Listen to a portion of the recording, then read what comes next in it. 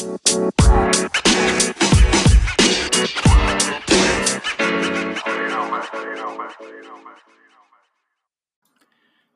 morning, afternoon, or evening, wherever you are in the world. Welcome to DBN News, the daily news that even plants crave.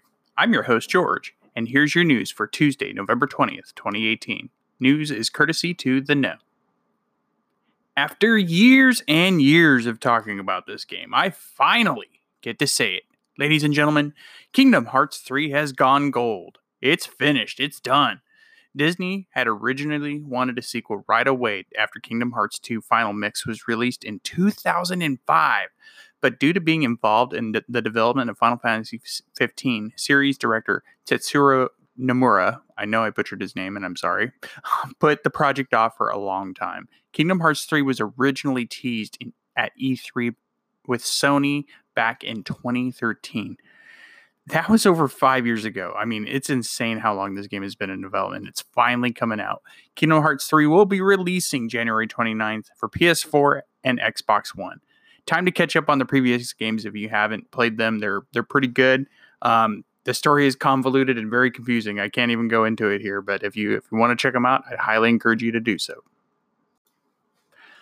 The latest patch for Fallout 76 has dropped. The patch includes various fixes and bugs, and it is absolutely massive, guys.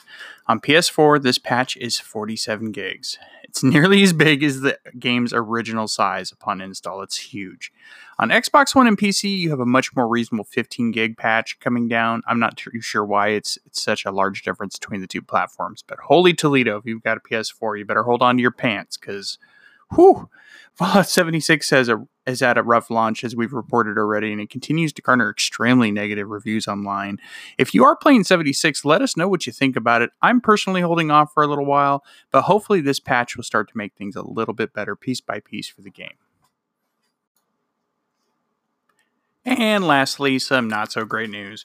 The Pokemon Let's Go games are selling slower than some other Pokemon entries in the series. According to Nintendo Life, the game sold 116,000 copies in the UK total for the first week of sales. That is slightly less than X and Y, but is more than a 60% drop versus the sales of Sun and Moon during the same time frame. A clear indication that some of the hardcore Pokemon fans might be waiting for a proper new entry into the franchise.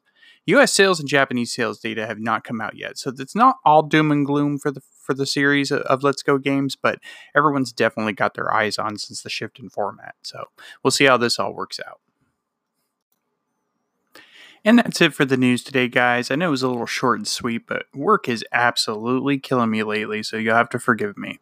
But consider rating our podcast on whatever service you listen to us on. It helps us out so much, trying to make this better, Anthony and I. So please let us know what we could do. Let us know what you think about any of the stories we talked about by sending us a message on Anchor, the free app we use to record our show, and you may get featured on our next episode of Dad's Beards Nerds Prime. You can also find us on Twitter at Dad's Beards Nerds and Instagram at Dad's Beards Nerds Podcast. We'd love to hear from you. Have a happy Thanksgiving this week. This is going to be my last news for the week, I believe, because of the holiday. So y'all take care. Until next time, thanks for listening.